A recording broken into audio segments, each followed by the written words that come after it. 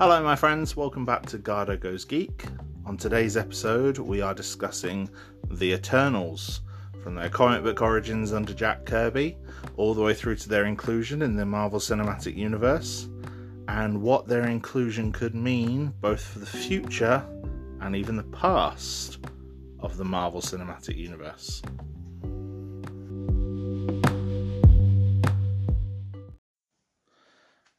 Now, the origin of the Eternals begins with Jack Kirby. Now, Jack Kirby is a name quite well known in comic book circles, maybe not so much among general audiences. Jack Kirby is an artist who used to work for Marvel Comics, and before that, Timely and Atlas Comics, as the company used to be known. During his time there, he worked on and created a lot of comics. And obviously, as Marvel began publishing superheroes, first of all in the 40s during the Golden Age, and then later on in the 60s, he actually worked on quite a lot of them. As a result, he owns a creator credit for not just Captain America with Joe Simon, but also Iron Man, Thor, the X-Men, the Fantastic Four, and several others with Stan Lee. Now, Jack Kirby is an incredibly influential artist. There are so many people who cite him, who work in the industry nowadays, and who will cite Jack Kirby as one of their inspirations. If you haven't ever had the chance to look at some of Jack Kirby's original art, I highly recommend it. His work on Avengers, Fantastic Four was, and his later creations with things like the Silver Surfer, were some of the most dynamic artwork at the time. His panels, his composition was incredible, and he drew action like no one else, and he could come up with so many weird and crazy designs for anything that people could imagine, to be honest. Stan Lee and Jack Kirby as well, between them, kind of developed the Marvel method of writing comics, whereby Stan would give Jack a rough outline of how the issue was going to go. Jack would then go off and pencil the pages. He would then return those penciled and finished pages to Stan. Stan would then write the dialogue around the action beats that had already been drawn. And so Jack Kirby wasn't working from a script necessarily, so he got to invent and create quite a lot of the story, which, was pretty much unheard of in comics at the time, and is still very, very rare to this day. And several other artists would do similar things, but Jack Kirby just seemed to be able to draw some incredible things. And, some of the characters he was working with, like Thing from the Fantastic Four, who, for people who don't know, is a giant orange rock monster. And yet, Jack Kirby would draw him in panels with such emotion that, even before the words were added, you could tell that this was a tragic character. During the 50s as well, he worked on a lot of the Marvel monsters. Due to McCarthyism, superheroes weren't in favor, but horror movie monsters and, alien space creatures and all that sort of thing were all the rage. So there were a lot of Marvel monsters that were created by Jack Kirby, including the very first iteration of Groot. He's also responsible for creating something called the Kirby Crackle, which was a way that Jack Kirby decided to draw energy fields by using negative space. So he'd use black and sort of fill that in with white color to create the crackle effect, which is something that's still used to this day by a lot of artists to depict energy fields in comics, and is even something that made the transition into animation with things like the X-Men and Fantastic Four animated series. So yeah, Jack Kirby is an incredibly influential comic book creator. Jack Kirby, however, did not always have the best relationship with Marvel. Stan Lee, for those who aren't aware, is kind of a problematic figure in comics. He's, as much as I respect the man for everything he was able to create and the passion he clearly had for his creations and comic book media, like the form of comic books as a media form as a whole, Stan Lee was problematic. He tried to court the limelight and tried to court fame, and sometimes to the detriment of a lot of the people that he worked with. Steve Ditko, who worked with him on Spider-Man and Doctor Strange, spoke out about this, as did Jack Kirby. And what happened was that these artists were kind of being shunned for their contributions, while Stan Lee would tend to receive the key credit. He'd be the one that everyone knew created the heroes. I mean, it wasn't unheard of. This was something that predated Stan Lee. Bob Kane, the creator of the supposed creator of Batman, was another figure who was well known for doing this. He claimed Batman as his entire original work, but most of the more recognizable elements of the Batman character were added by the artist Bill Finger. And Bill Finger and his estate fought for years, decades even, to get the recognition that they created Batman just as much as Bob Kane did.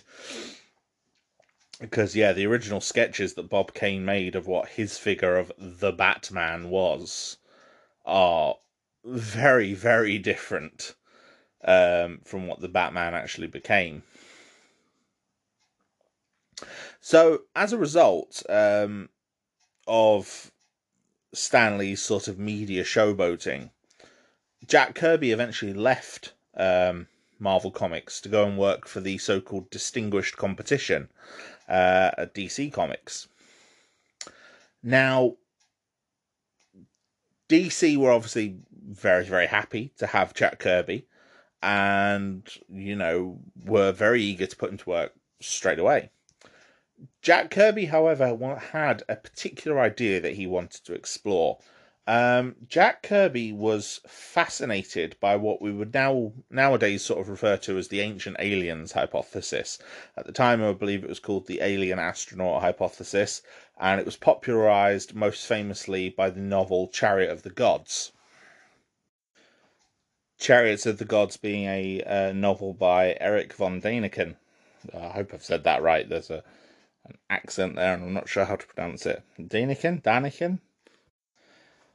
The novel Chariot of the Gods, also subtitled Unsolved Mysteries of the Past,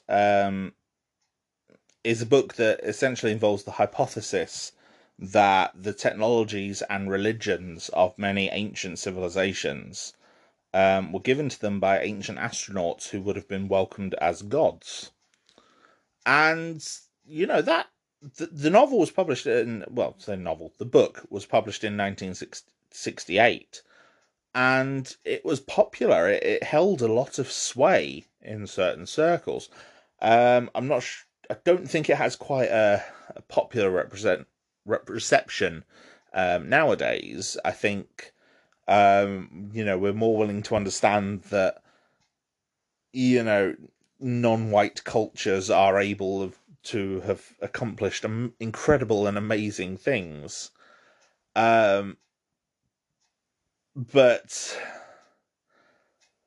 I don't know. Certainly, there's some elements of it that still hold popular sway, like the idea of religious figures and certain creatures such as dragons existing in multiple cultures. Now, Jack Kirby was fascinated by the idea of Chariots of the Gods, to the point that he wanted to essentially create his own version. And he started this endeavour at DC. At DC, Jack Kirby published. Well, he originally started working on the comic book Superman's pal Jimmy Olsen. He specifically requested that title because it didn't have a regular writing team at the time. Jack Kirby said he didn't want to replace anyone. And he started introducing several characters that were essentially building up a brand new mythos. The mythos would eventually become to be known as the Fourth World mythos.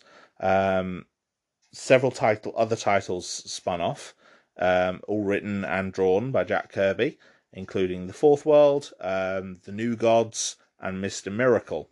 Mr. Miracle being a very, very great Jack Kirby creation. He wears a ridiculously brightly coloured costume of red, green, and yellow in ridiculous assorted stripes, and he's a escape artist by the name Scott Free, which I think is phenomenal.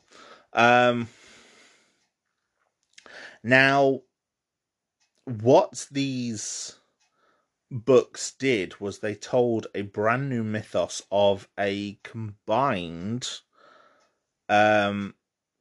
new set of gods. The new set of gods were the New Gods, as they were called, led by Highfather, and featuring characters such as Orion, Mr. Miracle, Big Barda, I believe, is one of theirs as well. Although I think she might have defected from the villains, and several others. And their main villains are based on the planet of Apokolips, spelt Apokalips.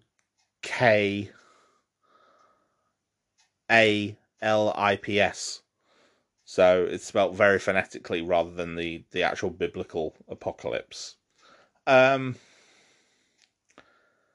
yes, the planet of Apokolips, where their villains include Desard, Granny Goodness, and the supervillain Darkseid. Now, Darkseid is probably the most famous creation from the New Gods. He became a very, very powerful, a very influential DC supervillain, a mainstay villain for not just Superman and the New Gods, but also the Justice League as a whole. He's the central villain figure through DC's Final Crisis. He's reappeared in all sorts of titles all throughout the years. He's been adapted into the animated series for Superman, where he was voiced by Michael Ironside, who did a brilliant job. Michael Ironside being a character actor known for playing a lot of military roles. He appears in Total Recall and Starship Troopers, among many, many others. And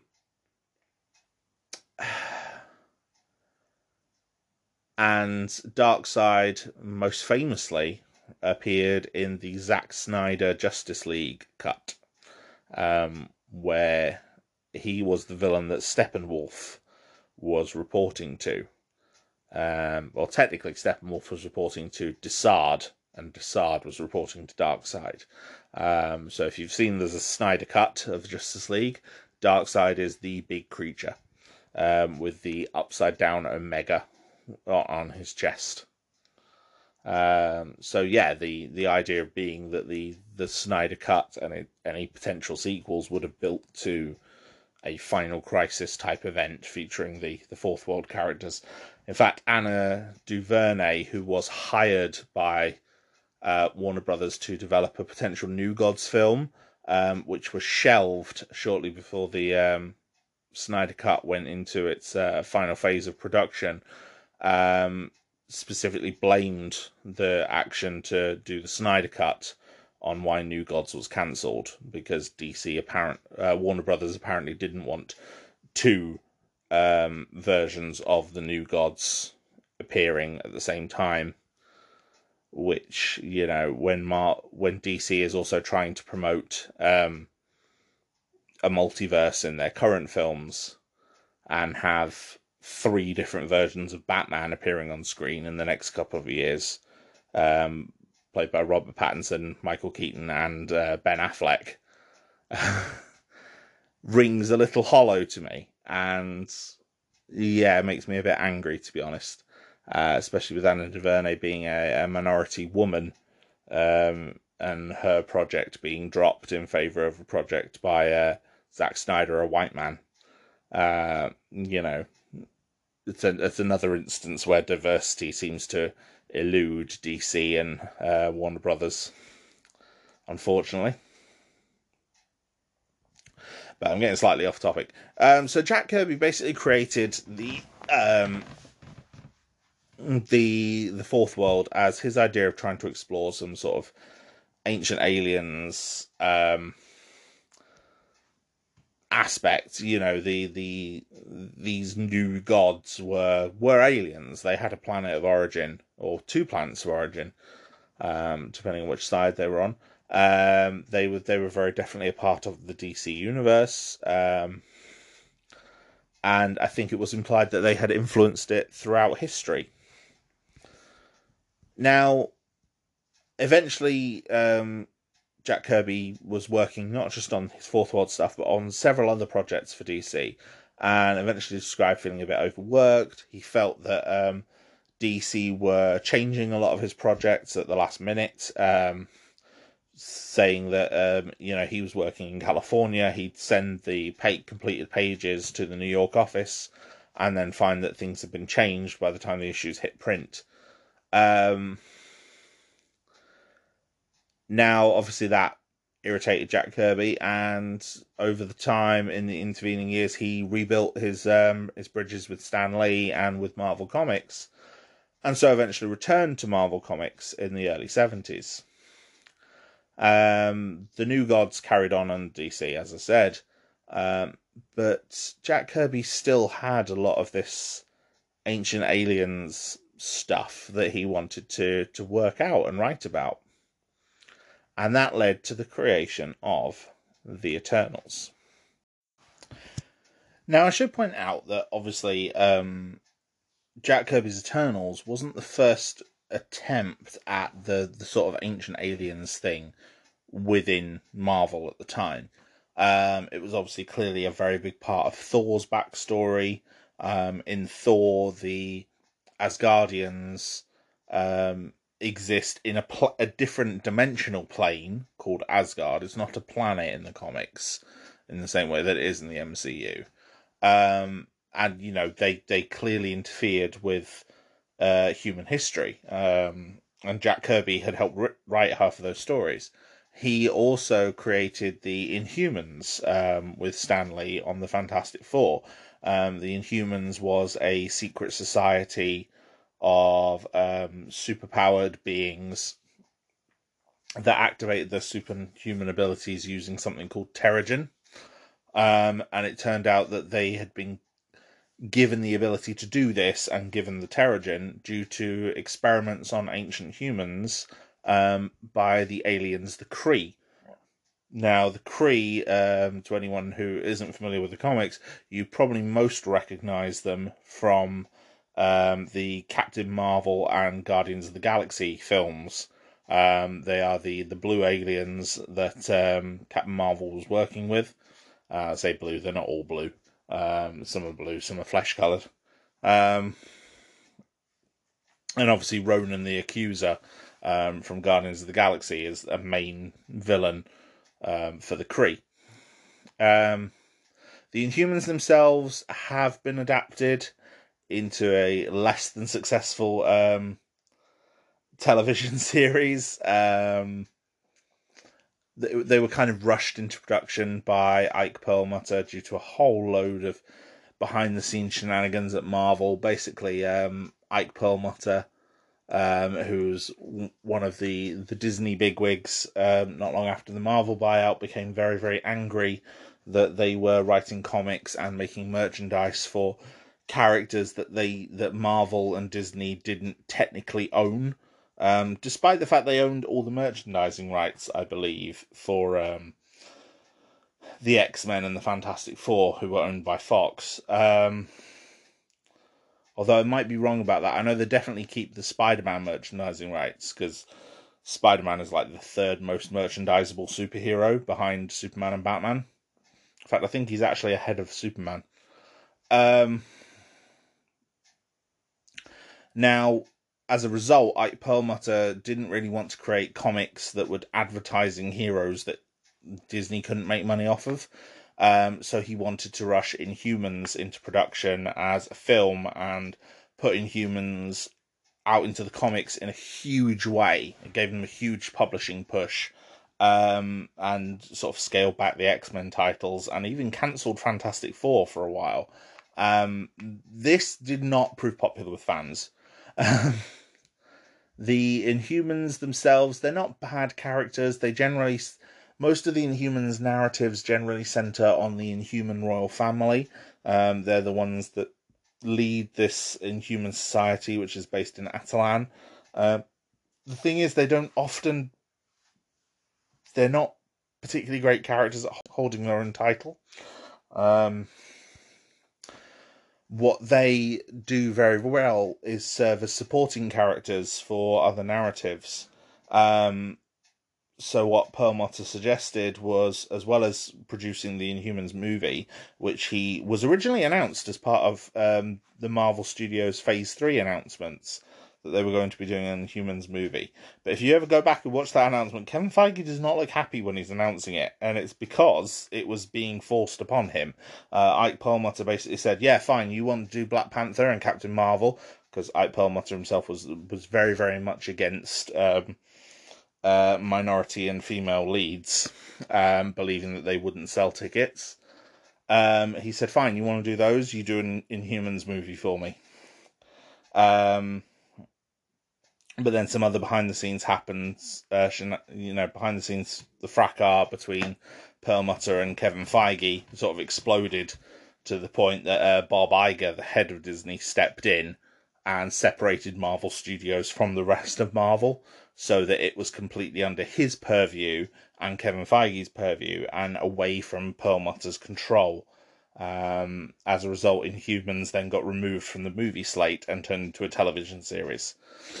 The Inhumans, however, in the comics did get a sort of publishing boost by releasing Terrigen worldwide, which activated a whole load of hidden Inhumans around the globe.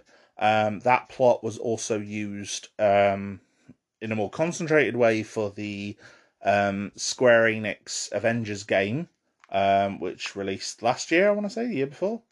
And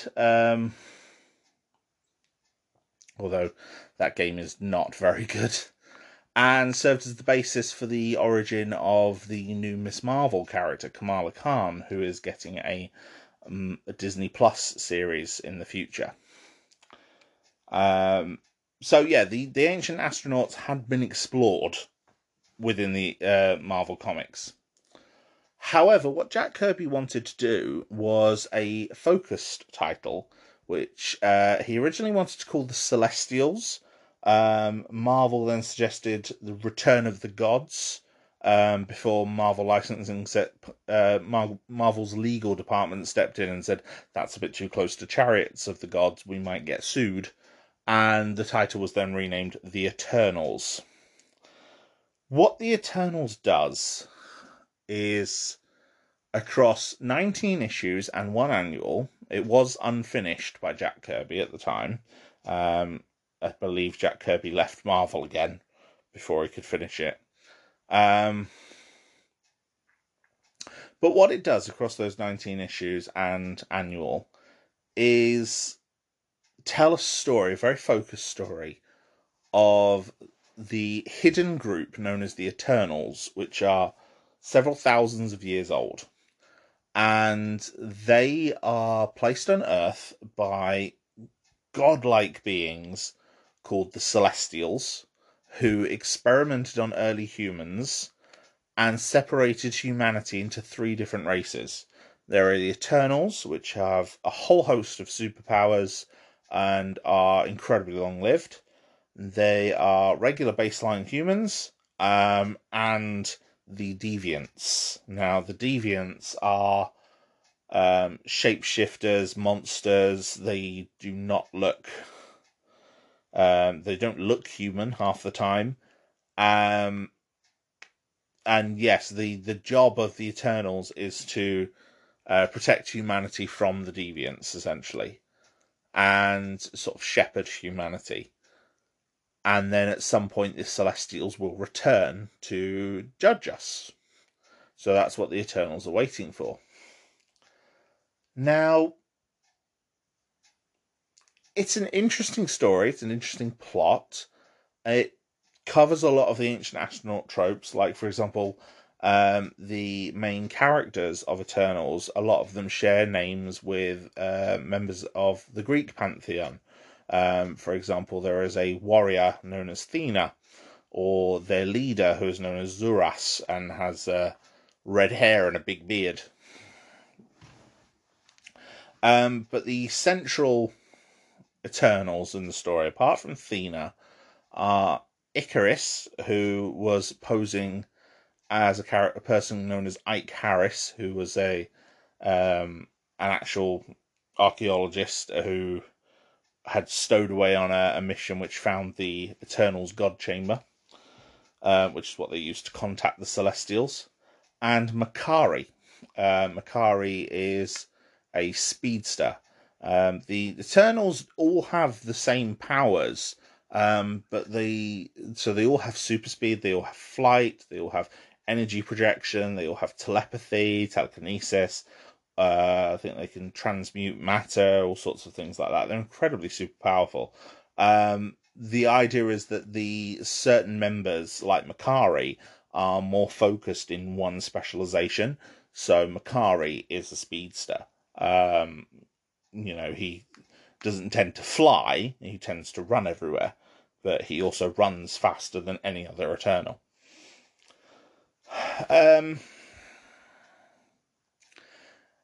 And the Eternal series is generally quite separate from the main Marvel comic universe at the time.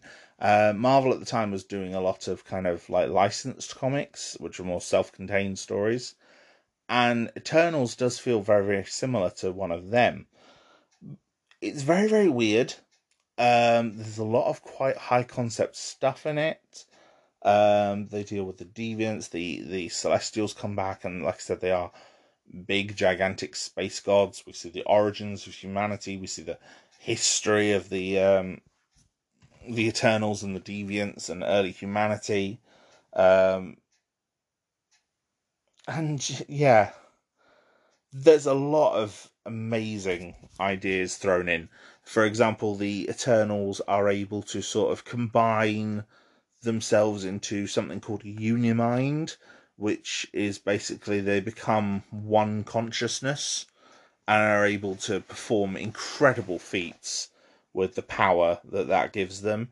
There's also something called Mad Weary, which is a disease that affects Eternals who have lived too long.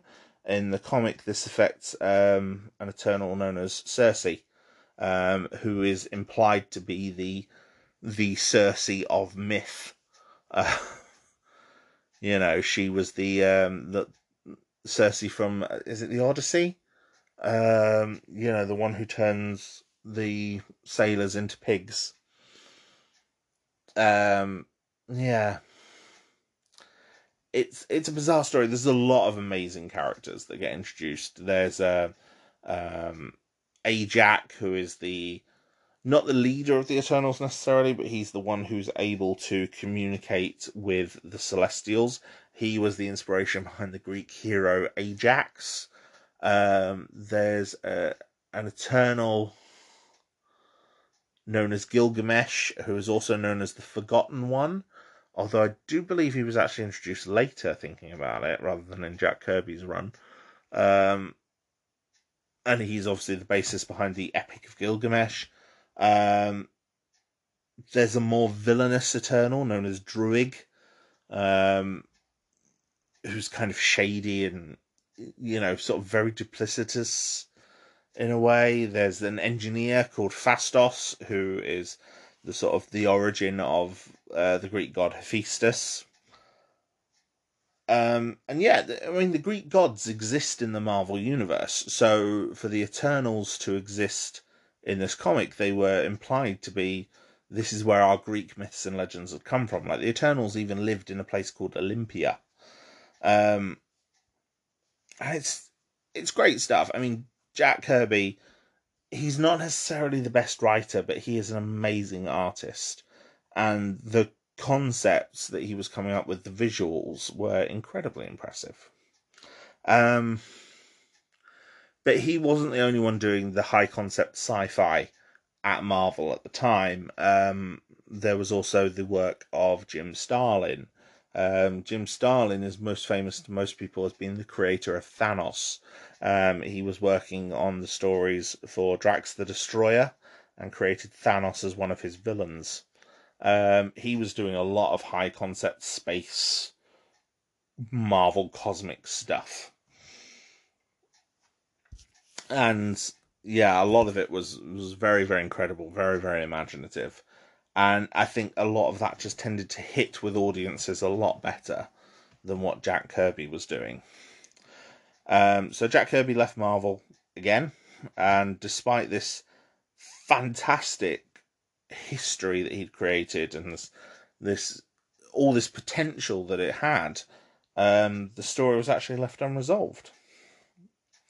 But not forever. It was revived a few years later with the Thor comics.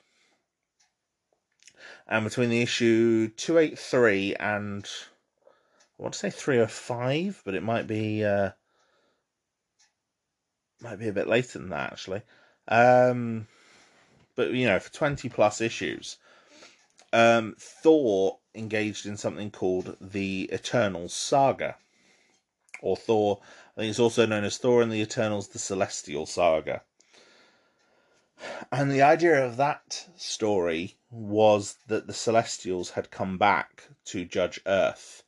And this was the story that folded the Eternals, the Celestials, the Deviants into the main Marvel continuity. It was explained either within this story or within Jack Kirby's original, I forget which, that the Deviants had conquered Atlantis at one point and had struck out at one of the Celestials on one of their previous visits to Earth, and the Celestials had responded by sinking Atlantis, which is why Atlantis was at the bottom of the ocean, where the Submariner was. It was implied that it was actually outright stated that the gods of the Marvel Earth, so Odin, Zeus, the Egyptian gods, the Celtic gods, because all the gods exist in the Marvel universe, had all formed something called the Council of Godheads to oppose a previous celestial judgment of Earth, and that had led to they themselves being fought by the Celestials. An interaction between the Eternals and the Olympian gods, the Greek gods, had explained why sometimes humans thought they were dealing with the Greek gods and they were actually dealing with Eternals, and sometimes they were actually dealing with the actual Greek gods. It was kind of explained that, they were both sort of in the same area at the same time, and were aware of each other. But what the Celestial Saga did, for the most part, was brought these incredible concepts into the Marvel Universe. And it was not long afterwards that things like the history of the Marvel Universe actually made that, the Eternals, the Celestials, the Deviants, those experimentations on early humanity, part of the Marvel history. And as a result of that, we then also got several retcons. Like, it was explained that this is why there were so many superheroes, and how things like mutants and the X-Men had been able to originate among humanity was because of the celestial interference. This is why it was explained that the Kree had created the Inhumans, because they'd actually captured an Eternal, and they were trying to turn normal humans into Eternals. It was explained that the Celestials had done this to thousands of planets, and this, for example, is why the Skrulls are able to shapeshift, because the Skrulls are actually all the deviants of their particular planet. On their world, the deviants won. But before the Celestials could judge them, Galactus ate their homeworld. So, Galactus, the planet-eating devourer from the Fantastic Four comics. The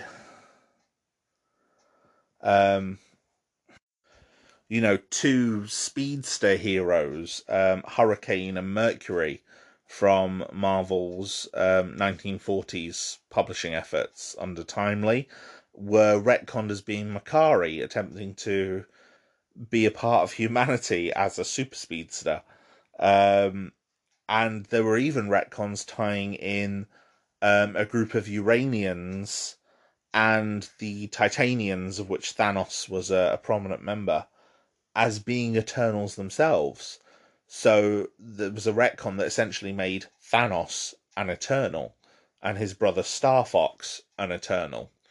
It was explained that Thanos looked the way he did compared to most other Eternals was because he had what they called deviant syndrome. So he looked like a deviant despite being an Eternal. And that was their way of explaining where a lot of his powers came from, but why he didn't necessarily have the same powers as an Eternal. Yeah, it was incredibly involved what they were able to accomplish with these characters. And yeah, the characters were all folded into Marvel Universe canon. And they still are to this day. The Celestials' visitations of Earth as different hosts is established as Marvel canon, and they reappear every few thousand years to sort of see how humanity is doing, kind of thing. See how the grand experiment is playing out. But even then, the Eternals, even after the conclusion of the Thor storyline, didn't necessarily stay in comics for long. There were a couple of attempts to revive them, but none were especially great sellers. So, one of the series that came out, I think, in the early 80s was, it was actually billed as a 12-issue maxi series, because it was planned to tell its story and be done. Which it did very, very well. But yeah, so I mean, they're interesting characters, some great ideas. Like I said, you have the main heroes of like Icarus, Athena, Circe, Ajax. Circe went on to join the Avengers in the early 90s. During her time on the Avengers, Gilgamesh also became an Avenger for a while as well, under the Forgotten One, as did Star Fox, who was Thanos' brother from Titan. Circe while on the Avengers started suffering, her mad weary really started to affect her. And so, in an attempt to cure it, she forced something called the Gan-Joseon, which is sort of a specific type of Unimind, of a more romantic nature, with a human known as the Black Knight, a human hero. The Black Knight is Dane Whitman. He is a human hero who has an ancient sword that's been passed down through his family lineage, known as the Ebony Blade. The Ebony Blade, sorry. The Ebony Blade sort of absorbs dark energy every time it's wielded and will gradually corrupt its user. So the Gan-Joseon between him and Cersei also helped him kind of be able to use the Ebony Blade without corrupting himself. But as I said, it was later revealed, I don't think it was revealed at the time, but it was later revealed that it was sort of done against Black Knight's will. Black Knight had been pursuing a relationship with the Inhuman Crystal at the time. Crystal is also a character who's, I think she eventually married the mutant Quicksilver, and had a daughter. So Cersei and Black Knight got spun off into a load of things throughout the early to mid 90s, with varying success. But their Gan-Joseon was eventually revealed to be sort of fake, which led to them breaking up in the pages of Heroes for Hire, which also saw the Deviants attempt to create their own Unimind to fight the Eternals. Not the Eternals, the Celestials. Athena is one of the characters who has had more interactions with humans and with the Deviants. She has a very complicated relationship with one of the Deviant leaders, known as Warlord Crow.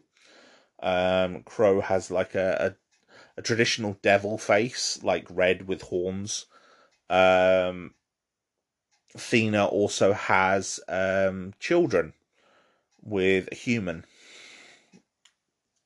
in the modern day setting.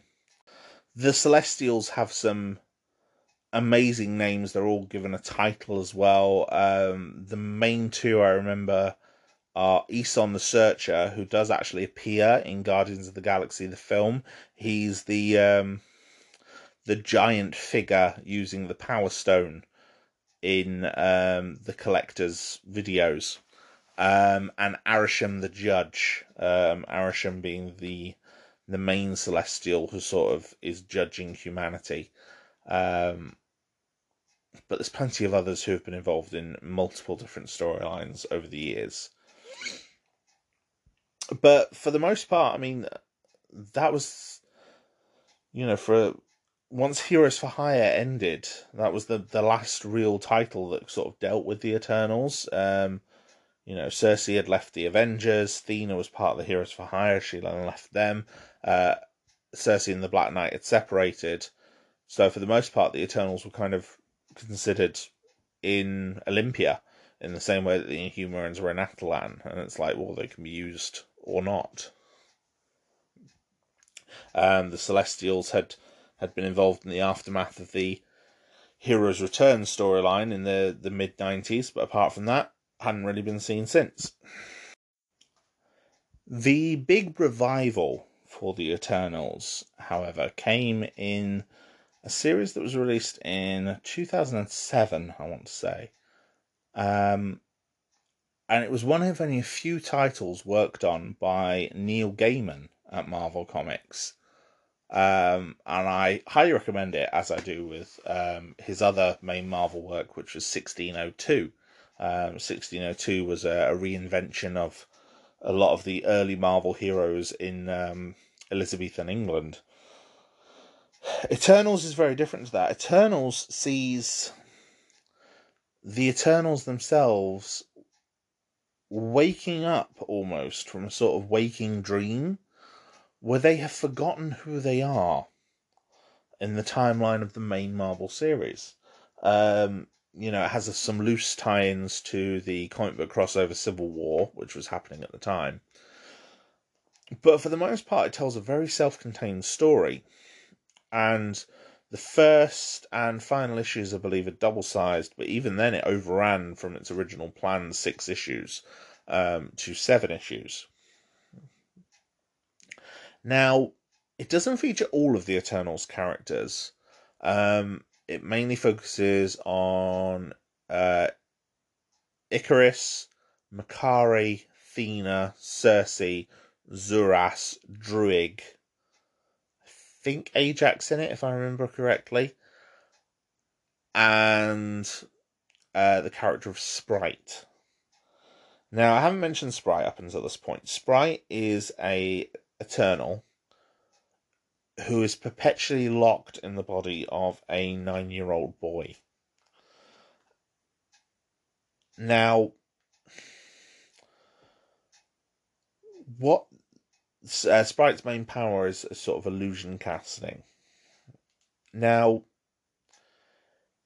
in this series, it's revealed quite late on, so slight spoiler, but it's revealed quite late on that Sprite is actually behind the Eternals forgetting who they are.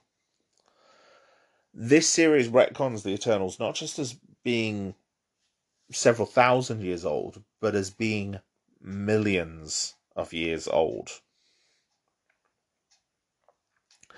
And after millions of years of being perpetually treated like a child, Sprite snaps.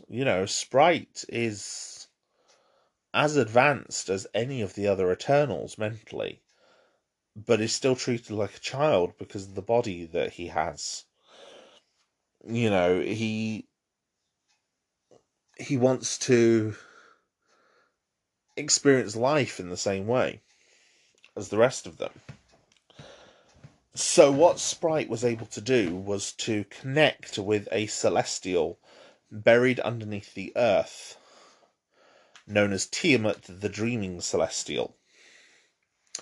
Linking with the Dreaming Celestial and with the power of it, Sprite was able to force a unimind with the other Eternals and wipe their memories, essentially, giving them human lives. But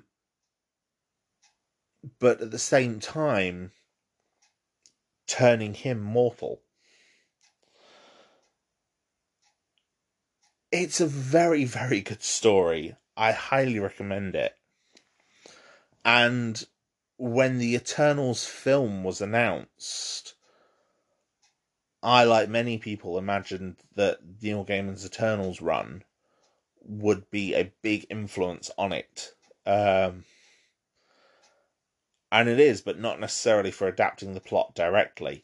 In fact, if you're not even a huge fan of comic books, this particular story was even adapted as a motion comic, which I'm sure is possible to find online somewhere.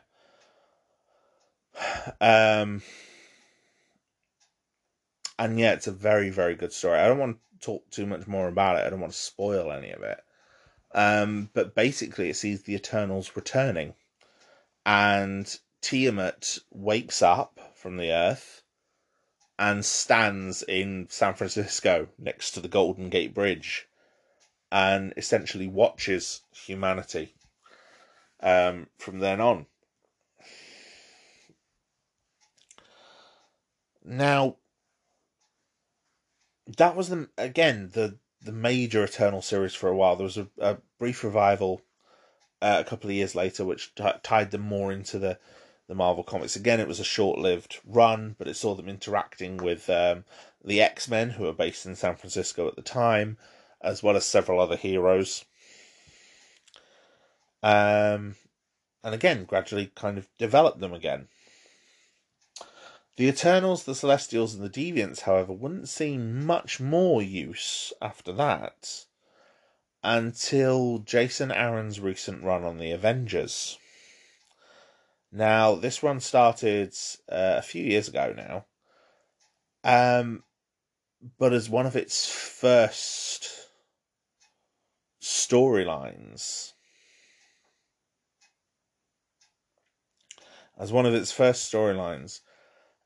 Jason Aaron revealed that a celestial, I've forgotten his name, but I know his title became the Sorrower, had been infected by something called the Horde. And he'd landed on prehistoric Earth. I think they actually titled it like 1 million years ago. And Odin, accompanied by Agamotto, the first Sorcerer Supreme, the very first Phoenix, the very first Iron Fist, the very first Black Panther, the first Starbrand, who's a very complicated hero with a ridiculous backstory, and the first Ghost Rider, who was riding a woolly mammoth, which, if you have any idea who the Ghost Rider character is, just conjures an awesome image in your mind. If you don't know what the Ghost Rider is, in modern comic books, Ghost Rider is a man who rides a motorcycle bonded with a demon, or a man who rides a car bonded with a demon. When he uses his powers, he gets a flame-wrapped skull for a head. So, yes, a caveman version of that, riding atop a skeletal flaming mammoth. Gives you an idea of just how awesome that is. Now, the Eternals weren't used in the flashbacks. These early Avengers are what end the Sorrower. But it's explained that him sort of weeping eternal and, weeping celestial guts and magic and all this juju that he leaks out onto prehistoric Earth is another reason why Earth is so weird in the Marvel Universe.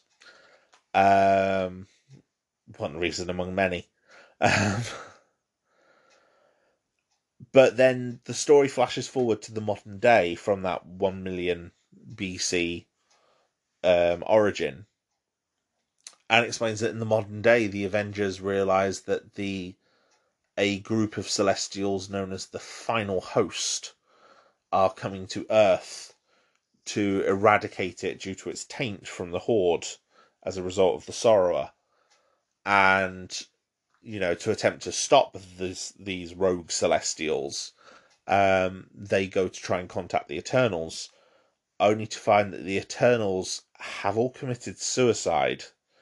Ikaris, who's one of the last to die, explains to Tony that the Eternals' purpose in the Marvel Universe wasn't just to shepherd humanity, it was to guard them, because the Celestials believed that the Eternals... that humanity could act as a pathogen, almost like antibodies to defeat the Horde. And with that, Ikaris dies and gives the Avengers the powers to form their own Unimind, which they use to beat the Host and the Horde and or save the day. Well done, brilliant.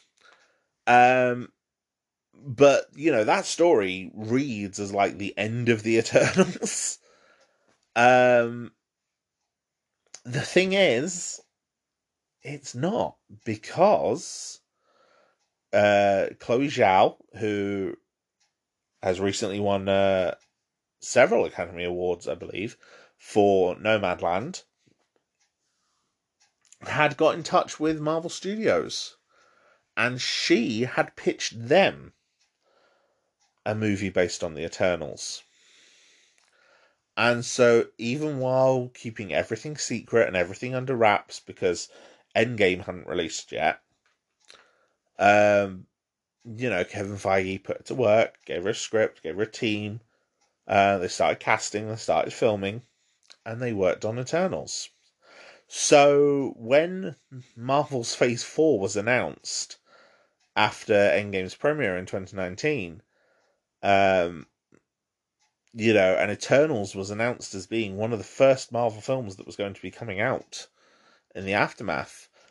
I, like many, many others, was very surprised because, as I said, the Eternals are bizarre and weird, as you've probably guessed from everything I've covered. There's a lot of very high concept science fiction in there, that's not easily digestible into a 2 hour, 2 to 3 hour film.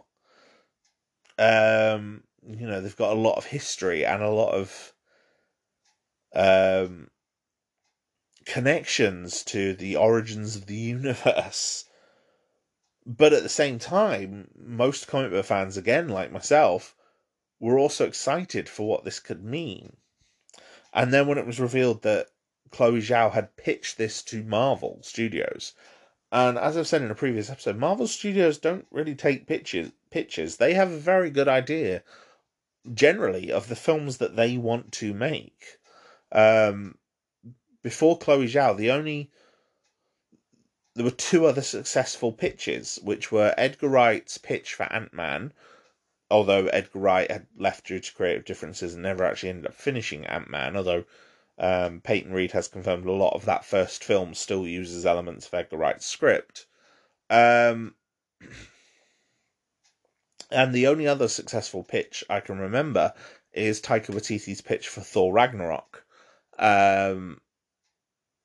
Now, I think Marvel had been planning to make a third Thor film, but after the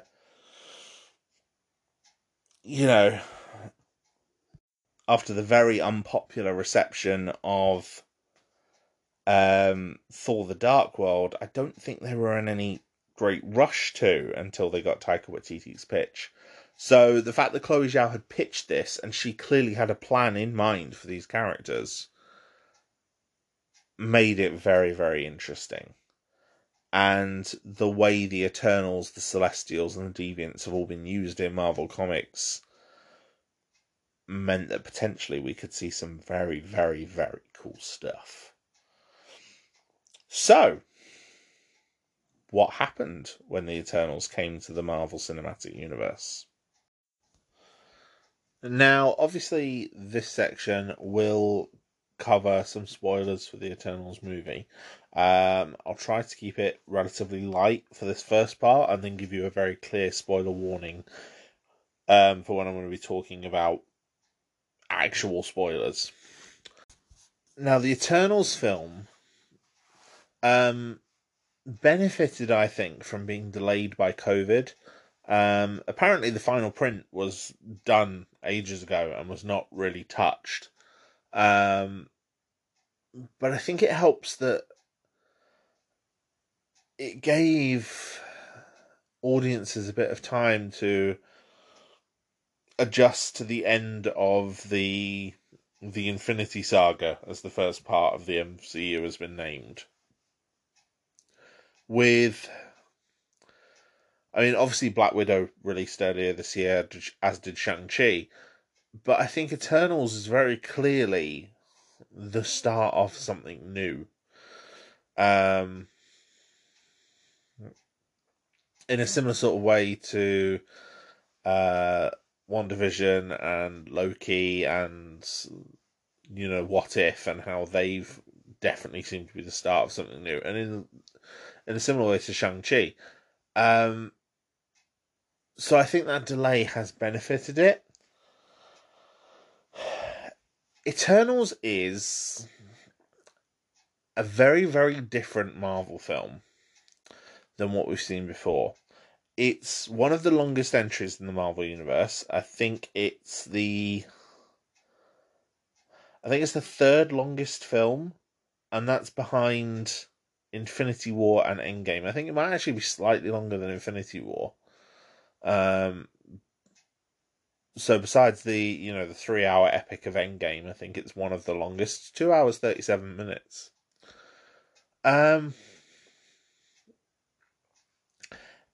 It's a very beautiful film to watch. There's a lot of very, very good visuals, a lot of location shots, um, that I think really add to the quality of it.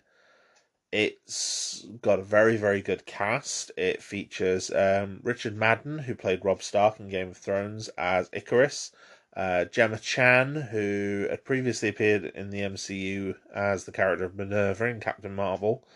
Um, I know her more from her work on British television, um, in the show Humans, but I think she has done some work in America as well. She's playing Cersei. Angelina Jolie, obviously amazing film legend, is playing Athena. Um, Brian Tyree Henry is playing Fastos. Sam Hayek is playing Ajak, gender swap version of the character. There's also a gender swapped version of the character of Sprite, played by a young actress called Leah McHugh. Um, Several racially swapped characters as well. For example, Kamal Nanjiani is playing a character called Kingo.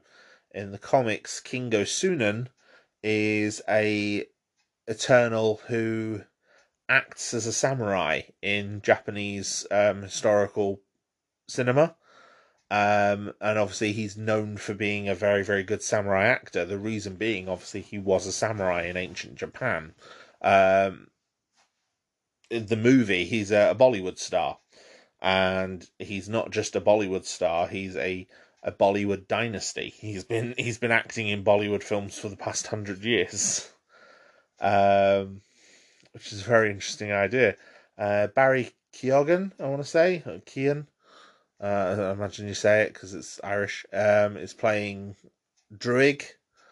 Um, Brian Tyree Henry is playing a gender swapped and gay version of Fastos. Um, Deaf black actress Lauren Ridloff is playing Makari. Um, Again, another gender swapped character and a race swapped character as well. And I know I'm missing some. Gilgamesh is in it as well, played by um, an amazing Korean actor who I have forgotten the name of. Don Lee. He's worked in several Korean films, including Train to Busan. He's a very a powerhouse of an actor. Um, and the film also includes Kit Harington, again from Game of Thrones, famous for playing the character of Jon Snow, as Dane Whitman, the character who became the Black Knight in the comics. So yeah, it's a very good, very big cast of characters, and that's 11 new characters to add to the MCU. Um, Crow also features in the film. He's played by Bill Skarsgård, whose um, probably most recent big success is playing Pennywise in the two-part It adaptation. Now, the Eternals are coming together to because the snaps on Earth have created a situation where they need to act and they need to fight the deviants again. Um, there's more involved than that, but I will get to that with spoilers. They believe they exterminated the deviants several hundred years ago, and they've drifted apart in the aftermath of that. So this sees them coming together to deal with the deviants that have returned. The Eternals themselves came to the planet Earth 7,000 years ago. They were sent here by the celestial Arishem to guard humanity. And it's just these 10 that we meet in the film. They apparently come from the planet Olympia, and they came to Earth on a starship called the Domo. Domo being the name of another of the Eternals in the comics. As I said, it's very, very different to a standard Marvel movie. There's a lot of exposition, but for the most part, I don't think it ever drags. Or at least I personally didn't find it dragging. There's plenty of action sequences, and with a lot of the sort of Marvel CGI that you'd expect, some very, very flashy action sequences. I know before release, a lot of the trailer material wasn't showing anything that was beyond sort of like the halfway point of the film. Most of the third act was being kept under wraps. I say that having seen the film, there was very little from the third act in the trailers, and what had been edited with CGI. Marvel are no stranger to this. They have created stuff purely for the trailers before, and they have created used CGI to edit the trailers. A good example being the trailers for Civil War and Thor Ragnarok, as well as the fake scenes that they created for the Infinity War trailer, where, for example, with Ragnarok, Thor is shown in the trailer without his lightning powers that he's using during the fight against Hulk, or Spider-Man being emitted from the Civil War trailers. So that sort of thing. I've not seen Chloe Zhao's other work, but I do think this film does look and feel quite different to other Marvel films, I think. For the most part, there is some similarities, and a lot of the action sequences match what you come to expect from previous Marvel films. They're big CGI affairs, but the CGI is of pretty good quality, as it is with most of the Marvel films.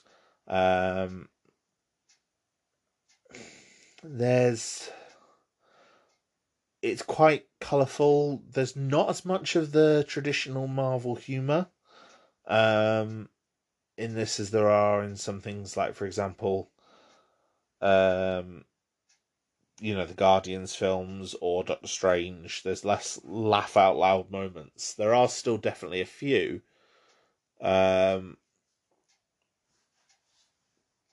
nowhere near as many. I think one of the biggest laughs is actually in the trailers, where Icarus smashes Phastos' table, believing that it's actually an interesting weapon. So yeah, critics have responded very, very, not necessarily negatively. I think a lot of the negative press is kind of a bit blown out of proportion. It mainly comes from Rotten Tomatoes. This is the first Marvel Cinematic Universe film to not be rated fresh on Rotten Tomatoes. But Rotten Tomatoes, due to how it works, you kind of give a review, a short review, and then a good or bad rating. And all that means is more critics have given it a bad rating overall, despite having mixed views on it. So its approval rating is 66%, which is, pretty fair for most films. That means most critics who have seen it generally liked it or found things to like in it. So it's not been negatively received by any means. But of course, the media will immediately lash onto that and be like, "Oh, it's the first Marvel failure," because everyone's determined for Marvel to fail. I think part of the reason, and the Hollywood Reporter suggested something similar. It was Richard Newby, who works there. He said that part of the reason why audiences might have responded negatively is that it's a very different film to what people might expect based on the MCU. Um, it has some of those criticisms that were there in the original work by Kirby, but also it's a deconstruction of superheroes in a way, in a similar way to some of the early DCEU films. Now, I didn't necessarily like those early DCEU films, Man of Steel and Batman v Superman, but I can see the comparisons that the reporter was drawing, where it's like these superheroes are questioning their place in their world, and you end up with a lot of quite meditative and melancholy narrative beats as a result of that, and an ending that, while definitely positive, does have more bittersweet overtones as well. But I think to really get into what I want to discuss, I think I'm going to have to talk about spoilers.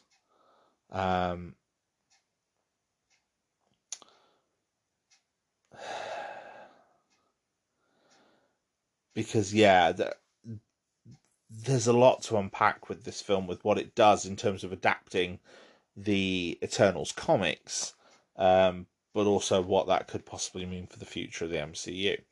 So, we'll do the quickfire geek talking points for the week first, and then we'll go into the spoilers.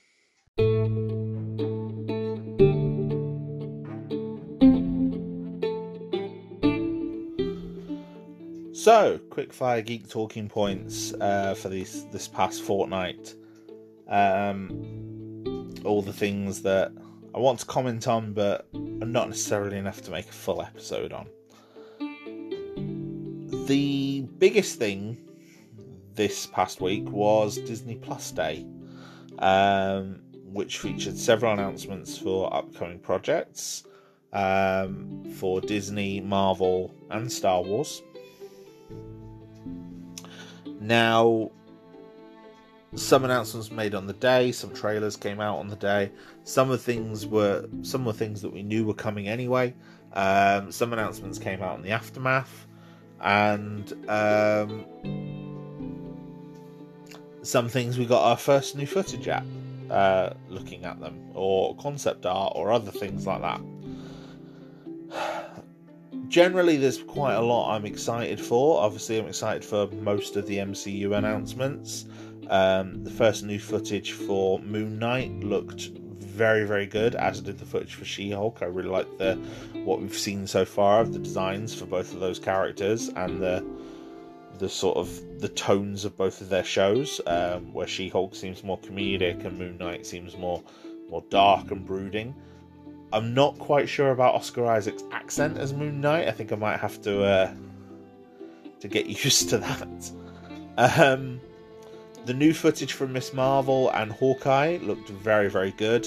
The Hawkeye footage especially had a very long, extended camera take. It reminded me of Children of Men,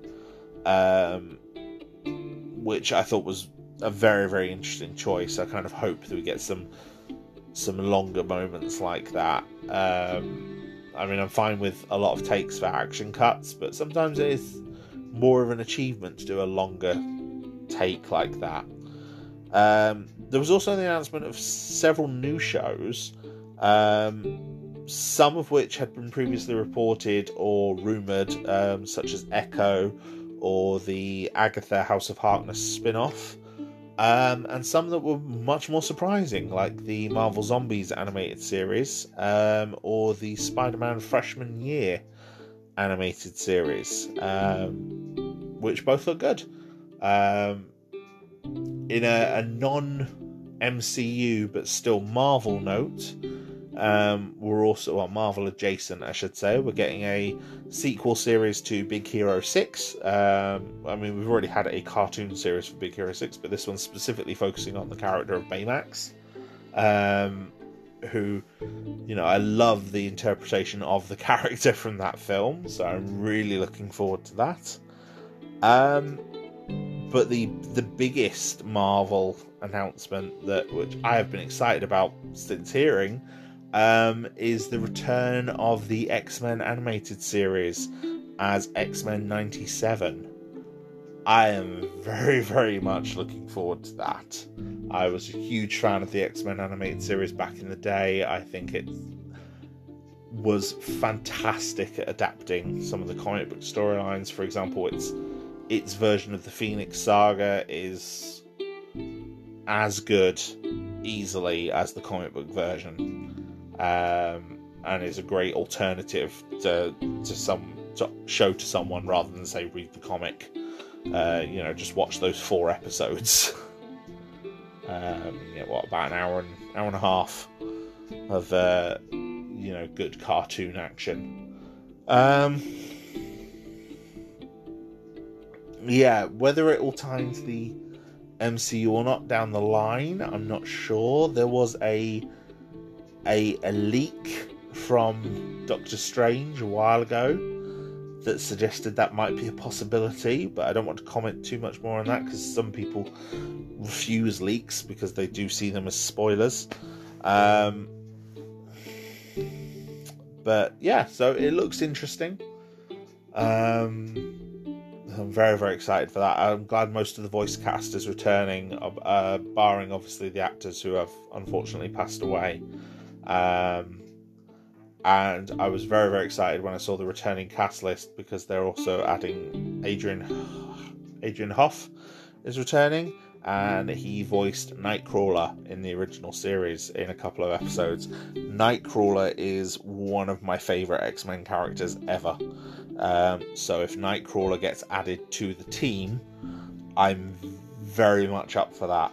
I also have quite a lot of respect for Alison Court returning to the show, but no longer voicing Jubilee, and saying that Jubilee should be voiced by an Asian actress, which I agree with. I can't see any reason to disagree with that. And I think that shows how much we've moved forward as a society towards diversity. I do think Alison Court was a great voice for Jubilee back in the day. But yeah, I do think that, it'd be nice to see an Asian actress actually voice Jubilee. Because she is meant to be a Chinese American. There were also on Disney Plus Day, we got a look at Kenobi. Mainly concept art. One of the concept arts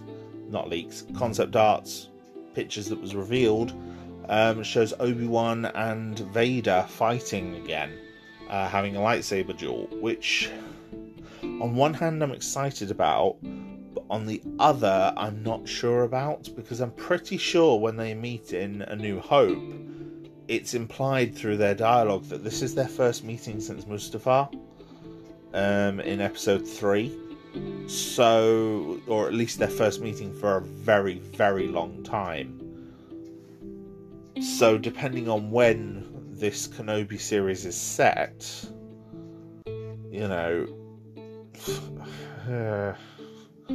I'm not sure I like that.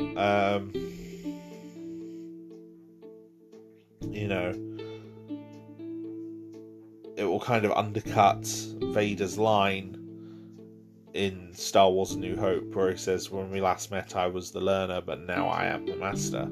If, we reveal that, no, they actually fought in the middle of that time period between those two films.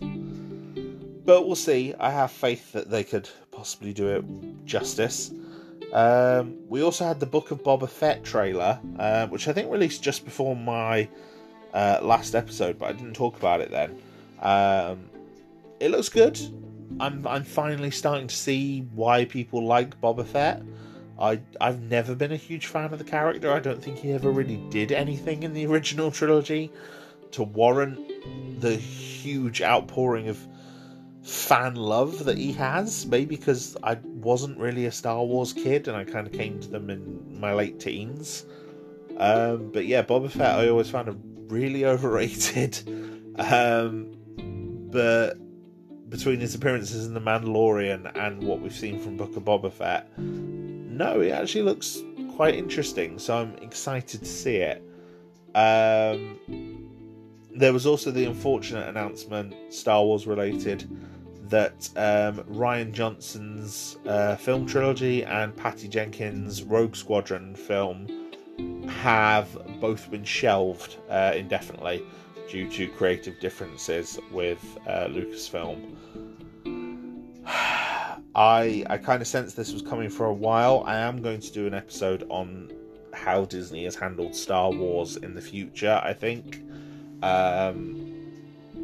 But, you know, as divisive as Rian Johnson's take in The Last Jedi was, I personally really liked his approach. The whole idea of moving away from the past of Star Wars and trying to do something new was an idea that I really liked, because even the old Star Wars EU a lot of the time just retreaded the same old ground. So trying to do something new, I think, should be part of Star Wars. And the fact that the films course corrected after that with Rise of Skywalker to sort of, no, actually, let's bring it back full circle and bring back Palpatine and all that other nonsense, really undercut the message that he was trying to portray. So I was excited to see what he could do with his own set of films, and the idea of seeing more Rogue Squadron, like I said when I was talking about Star Wars Visions a while ago, and how it's all Jedi, seeing a Rogue Squadron film, I was really excited for that. And, you know, Patty Jenkins, I mainly know her for her work on the Wonder Woman films, but I think she seems to have been tarnished slightly by the negative fan reception towards Wonder Woman 84. I think I enjoyed Wonder Woman 84 a lot more than most other people. It definitely had its flaws, don't get me wrong, but I don't see the sort of vitriolic hate that it seems to get from a lot of circles. I'm not quite sure where that's all coming from. Never mind.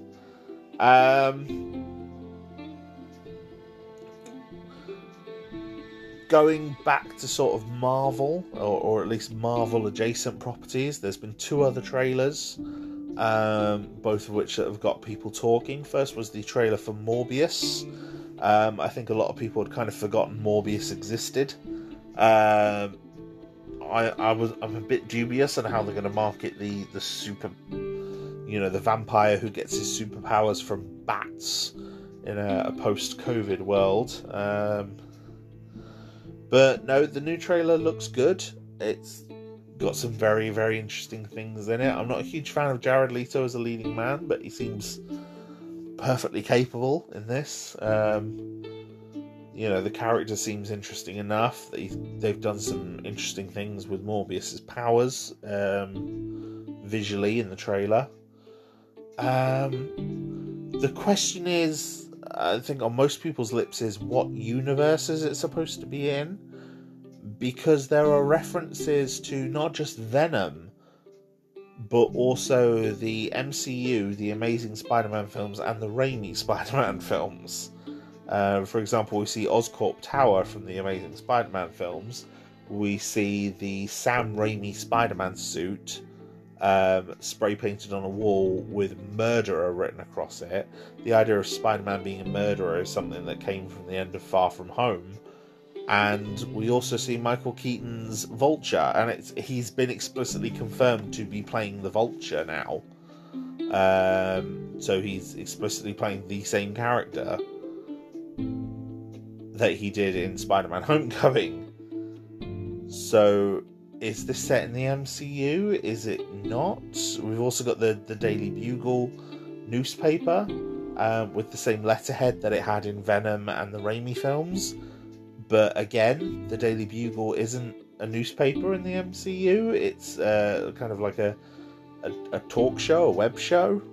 So Yeah, I'm very confused and very intrigued as to what's going on there. And speaking, obviously, of multiple Spider-Man universes, we've had the new trailer for Spider-Man No Way Home, which features villains from previous films, not just Doc Ock and the Green Goblin, but also Sandman, Electro, and the Lizard going up against Tom Holland's Spider-Man. No shots of the very, very rumoured Tobey Maguire and Andrew Garfield returning as Spider-Men. Yeah, Spider-Mans in the film. In the trailer, there is, however, some footage from an alternate cut of the trailer that released on Brazilian YouTube, I believe, which shows Lizard reacting as though he's being hit, but no one's actually hitting him. Which many people are taking as a sign that, again, as I said before, the trailers have been edited by Marvel or Sony to digitally remove a figure. Even if the two Spider-Men aren't in it, and these, like I said, the Hollywood's worst kept secret actually turns out to be false, I'm fine with just the idea of the villains going up against Tom Holland, to be completely honest. I especially like the idea that in the newest trailer it does seem that Doc Ock isn't quite a villain in the same way that he appeared in the first trailer. Like, there's elements where he's actually talking to Peter in a more lucid form. Obviously, anyone who's seen the original Spider-Man 2 will remember that Doc Ock was, possessed by his tentacles. And they made him a bit more... They were able to influence his behaviour and make him more evil than he was. And, he actually helped Spider-Man save the day at the end of that film. Getting quite a sort of noble, redemptive sacrifice. And I, like many other people, would like that aspect of that portrayal of Dr. Octopus to remain. And it looks in this trailer like that might be the case. There's even one shot in the trailer where Doc Ock reacts as if he's just been attacked from Electro's lightning. We see him falling off the building while Electro's blasting it. Suggesting that, Doc Ock is perhaps turning on the other members, the other villains. So, we'll see. The last thing I want to talk about is a recent thing. It's kind of a still developing story. Season 4 of Star Trek Discovery premiered on Thursday, the 18th of November, in America. It was due to premiere on the 19th in international markets via Netflix. I think Netflix in most markets anyway, and a few other carriers in some other territories. But a couple of days ago, CBS and Paramount announced that despite actors being at conventions and stuff this past weekend, saying and confirming that yes, international audiences would get Star Trek the day after the American premiere, as we had done for the previous 3 seasons, that instead Discovery Season 4 is being pulled from Netflix and other foreign distributors because Paramount Plus is going to be launching in international markets next year. We'd already been told that Star Trek Prodigy was going to be held for Paramount Plus, and presumably Star Trek Strange New Worlds. But the fact that Star Trek Discovery was advertised for international markets on Netflix and then pulled at the last minute really irked not just me, but a large portion of the Star Trek fan base, especially the international Star Trek fan base. And yeah, I'm pissed. I'm really pissed. And I think it's a terrible move by CBS. It makes me not want to get Paramount Plus at all. And it makes me want to pirate Discovery. I believe they'll probably pull this with Star Trek Picard Season 2, which I think is due to debut in January or February time as well, despite the fact that, again, it's been advertised as coming to Amazon Prime outside of America. I would not be surprised at all if it gets pulled at the last minute for Paramount Plus. Yeah, I think they've made a horrible decision, and I really hope they change their mind on it. I haven't seen the episode yet, but yeah, if they don't change their mind, as soon as the series is finished in America, I'm going to be pirating the lot of them. Because yeah, I think as much as I love Star Trek, the fact I've done a whole episode on Star Trek shows you how much I love it as a franchise. I am not paying for Paramount Plus for one franchise. Not least of which when the rest of the Star Trek shows are still on Netflix. It would only be the new ones that I'd be trying to get, and not even all of the new ones, because the existing 3 series are still on Netflix. I don't believe they will stay on Netflix once Paramount Plus launches. I don't believe that for a second. You know, Lower Decks and Picard, etc., will all end up on Paramount Plus, no doubt.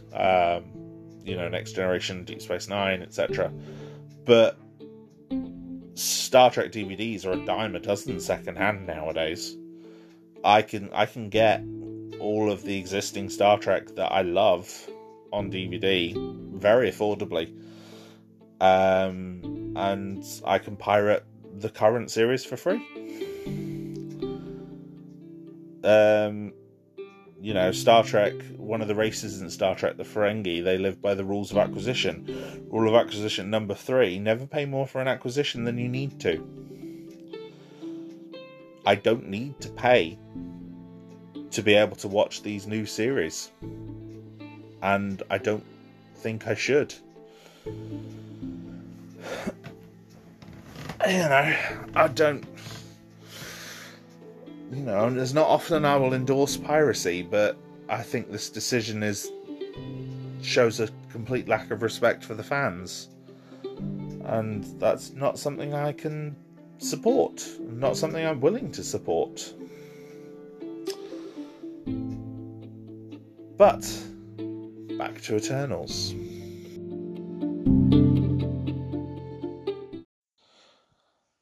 Now, getting into spoilers. The Eternals film, in a very, very similar way to a lot of their comics work, tells a very non-linear narrative. It does start 7,000 years ago, when they arrive on Earth. They fight their first load of deviants to save a human group and sort of start interacting with the humans. Then we get the titles. We fast forward to the modern day, where Cersei is dating Dane Whitman, a historian who works at the Natural History Museum with her. While walking home from a party with Sprite, who lives with Cersei, Dane does not live with her and desperately wants to. In fact, he asks her to move in with him during the party. But they are attacked by a deviant. Now, it turns out Sprite has told Dane their history. Dane didn't believe it until all of a sudden he's confronted with this deviant in front of him. They battle the deviant on the streets of London. I believe it's near Camden Docks. And Icarus flies in to save them, using his powers to eventually kind of scare this deviant off. But during the battle, the deviant is seen to be healing itself. Now, in the film, the Eternals all have different powers. Sersi has the ability to transmute objects. Icarus is the only one able to fly and shoots beams from his eyes. Sprite casts illusions. The power of healing belongs to Ajak in the film, and only to Ajak. So the fact the Deviant is able to heal using the same power that Ajak has unnerves Sersi and Icarus, as well as Sprite. The three of them leave Day behind to head to find Ajak. When they arrive at her farm, they find that she's been killed, and her body has been left drained. She's kind of grey and devoid of colour. She looks very, very similar to Vision after he has the stone ripped out of his head by Thanos, to be honest. A celestial sphere that Ajak uses to communicate with the Celestials goes into Sersi, revealing that she has picked Sersi as her successor. With it, Sersi is able to communicate with Arishem. The Eternals continue to gather. I think they then go and meet. They first go to find Kingo. They find Kingo. Like I said, he's been living he's been posing as a Bollywood dynasty for the past 100 years. So he has portrayed 4 different Kingos throughout Bollywood cinema. We get a very good Bollywood number. It's a lot of fun. He then takes them to find Thena and Gilgamesh. We reveal that Thena is suffering from mad worry, and she's sort of talking about events that never happened, as far as the rest of the Eternals are aware. Planets that fell, and Gilgamesh sort of took it on himself to support her and kind of guard her away from humanity and away from the other Eternals, because he's one of the few people strong enough to subdue her, because Thena conjures weapons. That's her ability. So she conjures weapons, and during the scene where we see her with Mad Weary, during the fall of Tenochtitlan in 1521, she fights the other Eternals. She fights Icarus, she fights Kingo, she fights Druig, she fights several of the others before being subdued. We reveal that after the fall of Tenochtitlan, the Eternals believed all of the Deviants had been destroyed, but they divided over their views on humanity. We find out that, while they were living in ancient Babylon,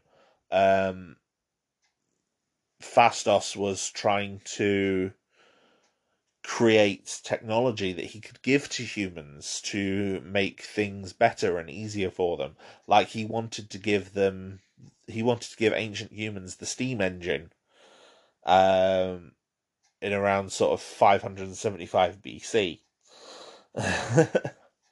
Which obviously Ajak told him not to, so instead he gave us the plough. And we reveal that the different Inhumans all have different levels of interaction with humanity. Sersi, for example, is very fond of humans, interacts with them quite a lot. Sersi and Icarus eventually end up in a relationship, fall in love. When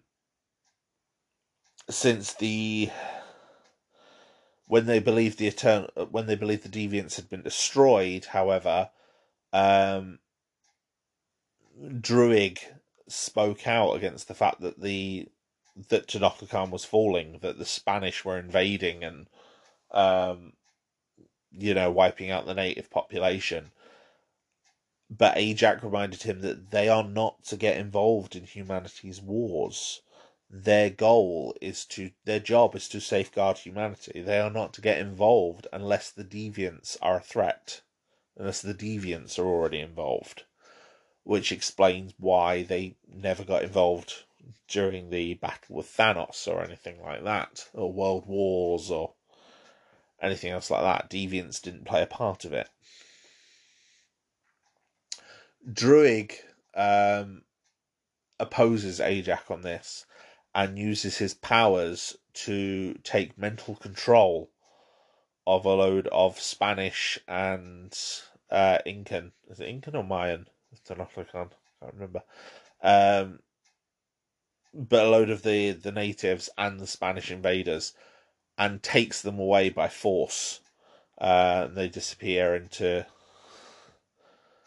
the nearby jungles and are lost. That's him walking away from the Eternals, and that's where they kind of fractured as a group for the most part.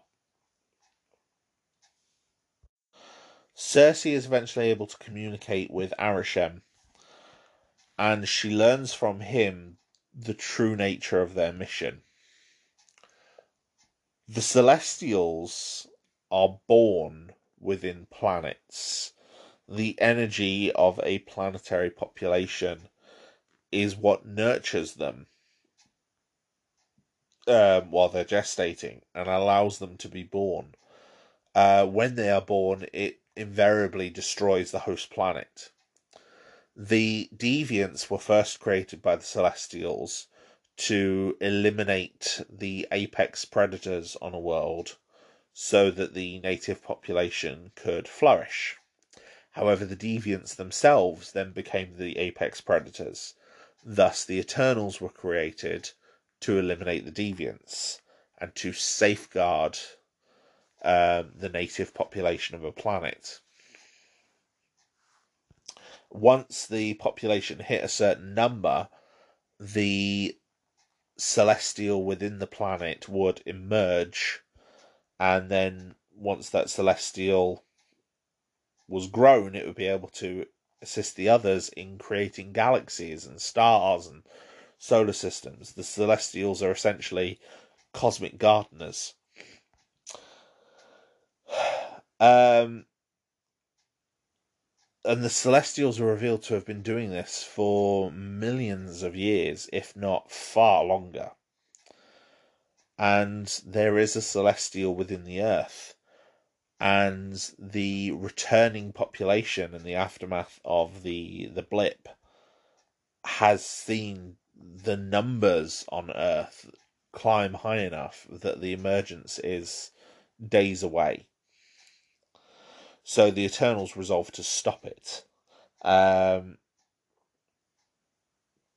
They go to find Druig. They want Druig's help to kind of help them deal with Tiamat, the awakenings, the Celestial within the Earth. Cersei also finds out from Arishem that the Eternals are all artificial constructs. They're essentially robots. They do not come from the planet Olympia. They are manufactured in the Star Forge by the Celestials themselves and sent out to different planets.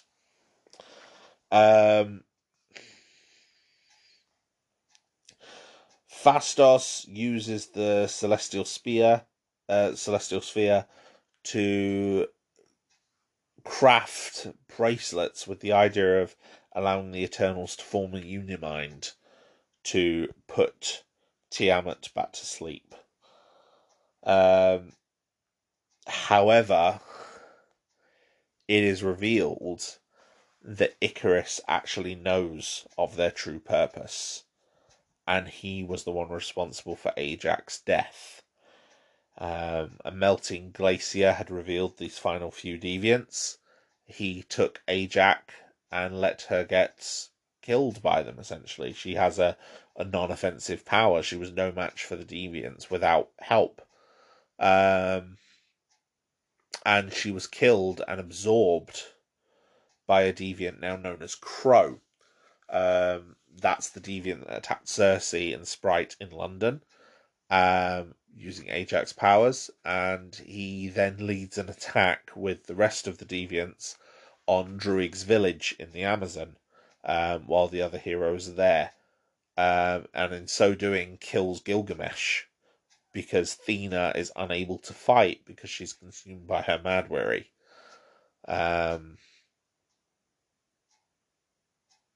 So yeah, Gilgamesh dies, and upon absorbing Gilgamesh's powers, that deviant turns into Crow and is able to speak,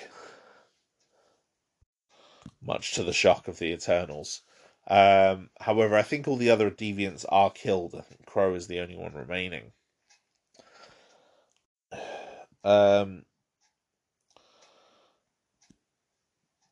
The Eternals manage to find the Domo.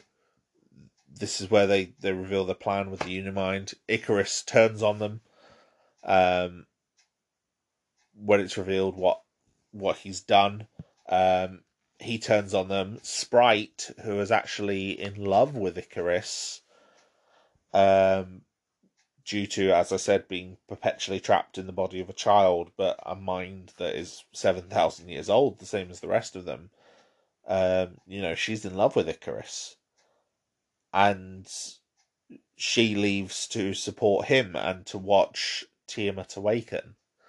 And Kingo retreats. He has too much respect for Ikaris as their leader and is unable to fight him, which I thought was a really interesting idea. The fact that he was able to sort of turn away from them in their hour of need. But yes, I did like it as an interesting idea.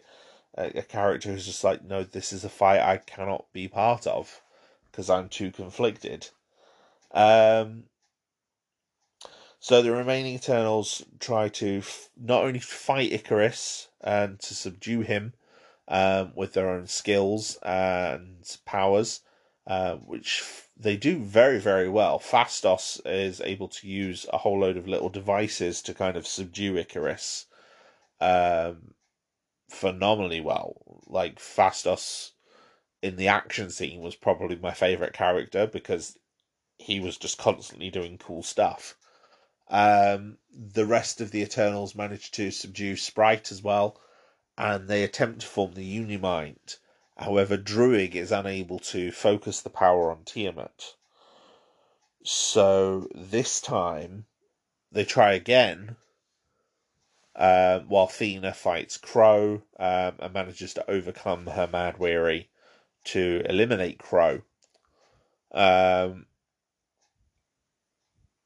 As Tiamat is beginning to hatch, his head and his hand starting to poke through the Indian Ocean, through the planet crust.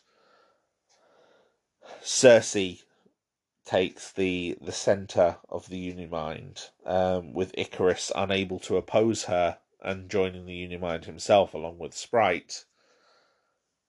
And together they are able to subdue Tiamat. They don't put him to sleep, though, however. They kill him. They transform him into marble. In the aftermath, Ikaris is sort of unable to sort of reconcile what he's done and flies into the sun. And Sprite, with the last remaining power of the Unimind within Cersei, is turned human, turned mortal. In the aftermath of the battle, Sprite is sort of going with heading off to school. Cersei meets back up with Dane and tells him everything that's happened.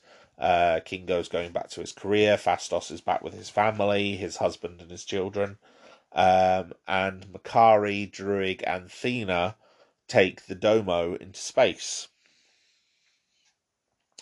Not long after they leave, however, Arishem arrives on Earth, takes Cersei, Kingo, and Phastos, and says that he will judge humanity based on their memories, and he takes them and they disappear,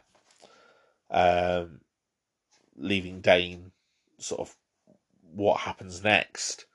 The post-credit scenes pick up with the three Eternals on the ship being visited by Pip the Troll and the recently revealed in a character poster Harry Styles playing the Eternal Star Fox, Thanos' brother. And he is confirmed to be Thanos' brother in this. He's known as the Eternal Eros. Pip the Troll is his lackey assistant, who is being voiced by Patton Oswalt. And Eros reveals that he has his own celestial sphere, and he wants to help them find the rest of the Eternals, which is what they were going into space to do, to tell other Eternals on other planets what their mission actually is. It was revealed that basically they're mind wiped after different emergencies, and the Mad Weary, as a result of that, Athena was essentially reliving past experiences.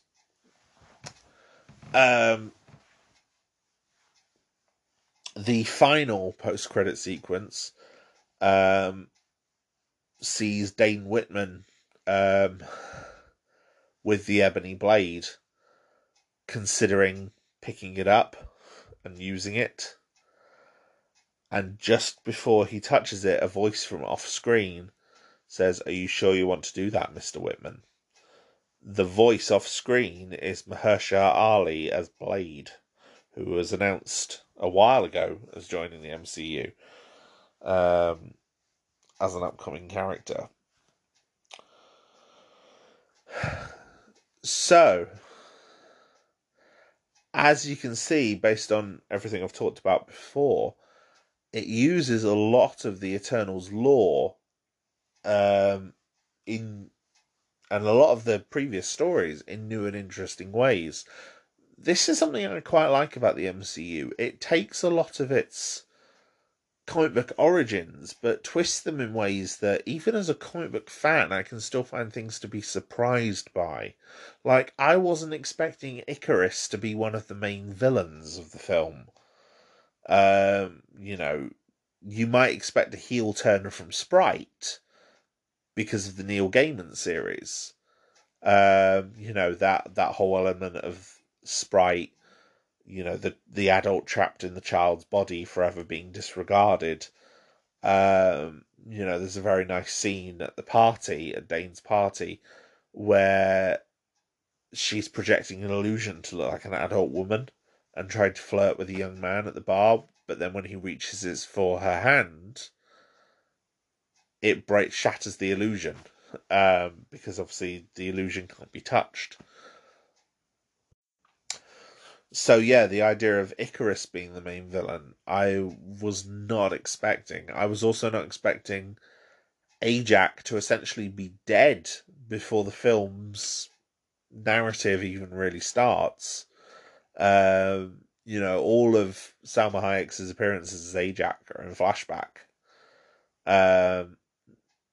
either to the ancient past or to the more recent past, with her final scenes with Ikaris. The idea of the Eternals not being part of humanity but being like artificial constructs is different to the comics as well. But also the idea of like humanity being used by the Celestials is similar to Jason Aaron's more modern approach, with them being a pathogen for the Horde, except in this we are the nourishment, the fuel for a baby Celestial. The Celestials just have a kind of apathy for lower forms of life because they are so far beyond us. And it's boggling. It boggles the mind. And it's some very, very interesting concepts, just as they were in the original comic. But it does change the idea of the MCU. I mean, Ego referred to himself as a Celestial in Guardians of the Galaxy 2. Whether he was or not, I don't know. He's a living planet in the comics. He's not necessarily a Celestial. He's definitely a celestial being, but he's not a celestial, capital C, celestial. So whether Ego will be connected to the Celestials remains to be seen.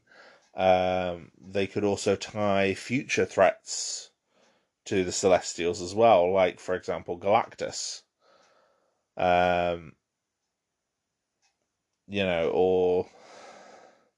the idea of the Nowhere Station from Guardians of the Galaxy, which is a severed head. That's the head of Celestial in the comics. So they could reveal the origins of that head in a future movie, something that's powerful enough to kill a Celestial. And then, of course, there's the looming threat of Arisham's judgment, and the idea that we might not see 3 of the main Celestial characters until then. There has been confirmation that some of these heroes do have multiple film deals, like Salma Hayek apparently has a multiple film deal, so it'd be interesting to see her return. But it's also not necessarily stated that Eternals 2 is a priority. So I'm very, very, very intrigued as to where this could all go based on how these storylines have been used in the comics. And I'd very much, very, very much like to see what Marvel does next with this. Now that they've opened the doors to these really high concept ideas. I'm a big fan of the high concept craziness that you can get in comic books. But we're doing the Celestials while also doing a story with the multiverse. There's a lot of potential for Phase 4 now. Eternals has just kind of opened a door into some of the potential that could possibly be there. And yeah, I'm really hoping we get to see all these characters again soon. Also, can we just have a quick appreciation for the film career of Harry Styles? He's gone from being in a Christopher Nolan film in his first appearance to a Marvel superhero in his second. That's kind of impressive. Whatever people's opinions on him are, that is an impressive film career. So yes, I'm very, very much looking forward to see what Marvel does next with the Eternals, the Celestials. It looks like the Deviants are off the table. They all look like they have been eliminated. But there are other named Deviants in the comics, and the idea that Deviants are on multiple other planets as well means we could still see them as well. So we'll see. We shall see. But yeah, there's definitely going to be repercussions for the fact that the Eternals killed a Celestial. And it'll be interesting to see what form those repercussions take.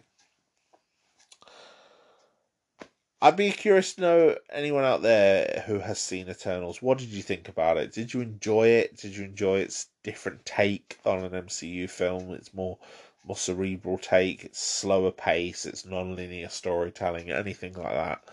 Did you enjoy it as a film? Get in touch with me at the usual places. And let me know exactly what you thought. But yeah, I think it was a good film.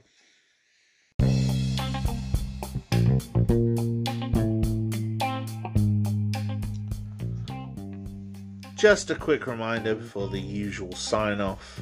There is one episode left this year of this current season, and then season 2 will be coming to an end.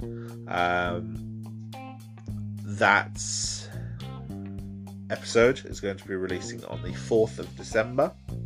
So mark that date in your calendars. That's 2 weeks after the launch of this episode. It is going to look at the Lord of the Rings trilogy, its impact and legacy 20 years later.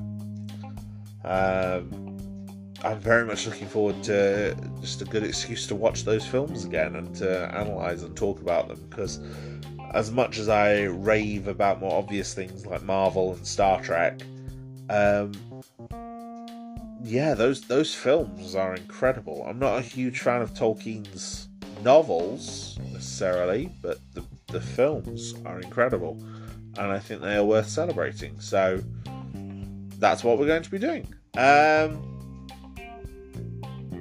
For next year, I'm still not sure exactly what date we will be coming back. I will probably post a channel update. For the early part of next year, I am going to be transitioning the podcast to YouTube, as well as where the podcasts are currently available. So the existing podcast episodes will be transitioned to YouTube, with the idea that all future episodes will be releasing on YouTube and other podcast apps almost simultaneously. So that is all I have to say for that. I'm aiming for sort of February.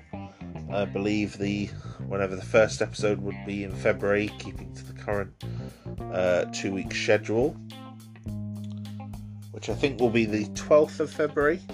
However, if I am ahead of schedule, I might be able to do an episode for the 29th of January as well. At the very least, I'm hoping to post an update on the 29th of January to let everyone know exactly what is going on. Whether that first episode will be on the February the 12th or pushed back to a later date for whatever reason. So, thank you for listening. All the social media links are coming up in a minute. Please feel free to reach out to me if there's anything in this episode or any other episode that you would like to discuss. Until next time, my friends.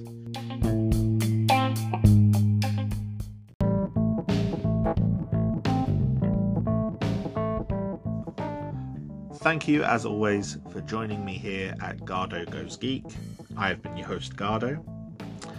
If you would like to discuss the topic of this episode or any other episode with me, or would perhaps like to discuss topics that you might like me to cover in a future episode, then as always, I invite you to reach out and contact me. I can be found at Gardo on Reddit, at Gardo Hedgehog on Twitter, or at Gardo on Instagram. I look forward to any discussions that you wish to bring to me. And until next time, take care of yourselves.